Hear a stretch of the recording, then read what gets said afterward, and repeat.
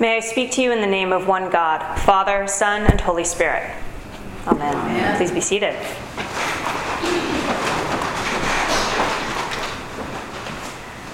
My absolute favorite comedian, Eddie Izzard, has a classic bit about the Church of England, which is our mother church. He says that one can't really have extreme views in the Church of England. One never says, for example, you must have tea and cake with the vicar or you die. He then goes on to imagine quite hilariously an Anglican church trying to carry out its own Spanish Inquisition, where the church poses one of the most dire questions one can answer: cake or death? Can you guess which one these potential converts chose? The church leaders find themselves quite exasperated when they've run out of cake. We've only had 3 bits and we didn't expect such a rush, they say to their latest customer. So what do you want?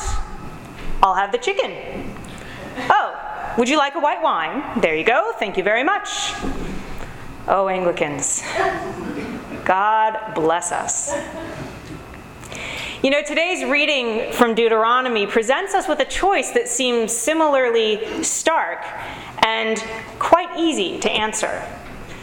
Moses, towards the end of his life and at the end of this grand summary of the law in the book of Deuteronomy, sets before his people life and prosperity, death and adversity. Choose life, he pleads, so that you and your descendants may live. I'll have the life and prosperity, Moses. Thank you very much. Now, of course, this is an overly simplistic reading of what is a really deep and complicated text.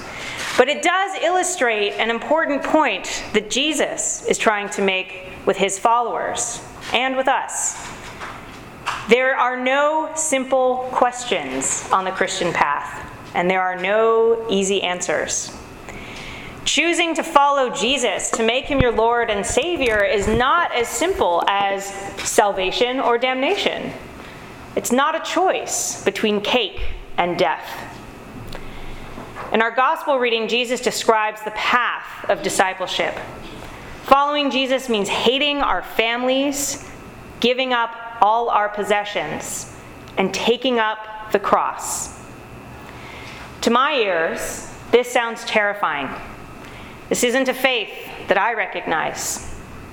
It really makes me want to take a U-turn on the path of discipleship and go back so I can find an easier, softer way. I want to go hunt for some cake. Where is the Christ of compassion? The gentle one who lets the little children come to him, the uplifter of the lowly, the shepherd who makes me lie down in green pastures. Is he here in this piece of the gospel? Perhaps instead of hunting for cake, we are actually hunting for something a little more nourishing. And I do see something there, sandwiched in the middle.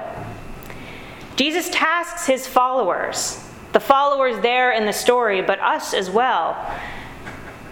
He tasks us with a process of deep evaluation, weighing and measuring the choice to follow Jesus. No one, he says, builds a tower or jumps into battle without taking stock of their resources, planning the project and analyzing the costs and the benefits. Jesus says our own approach to the path of discipleship merits the same level of care and consideration. Doing so for myself, I'd call myself a follower of Jesus, yet I don't hate my family. While we're not all Christians, they're pretty much fine with me doing the Jesus thing, and we're all just pretty polite about it. I do have a house full of stuff, and I lack the willingness to give up all my possessions.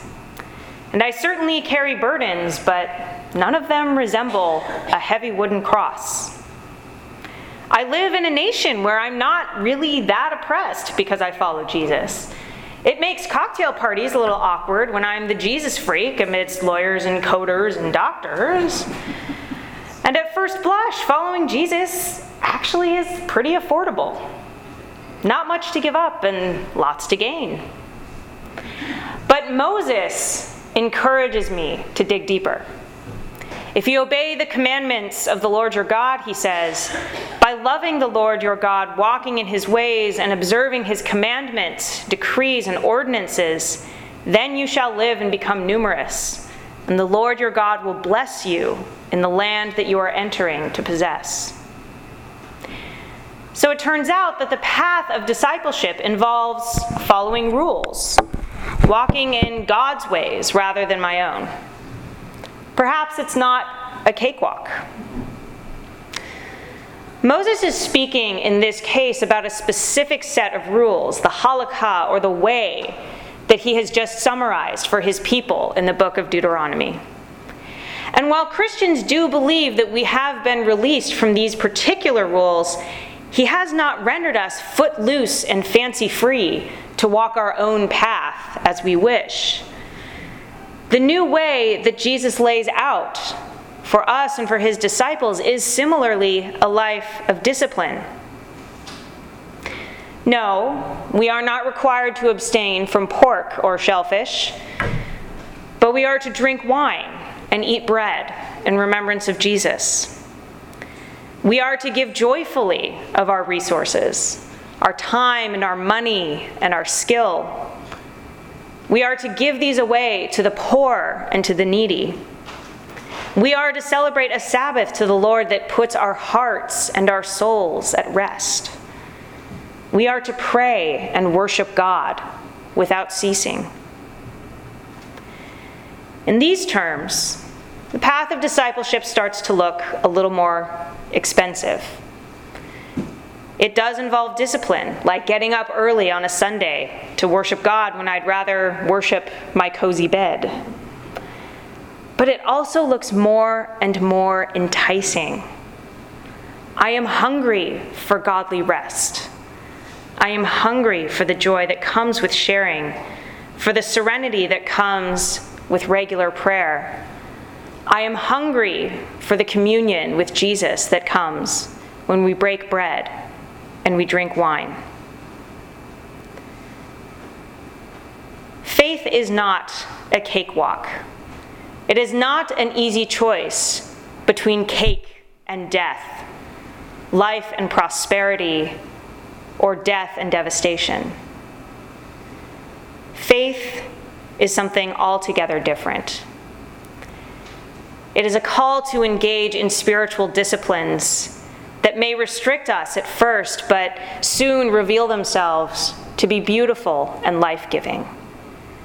And this is the Savior that we follow. This is the path of discipleship. This is the way that we choose life. Amen.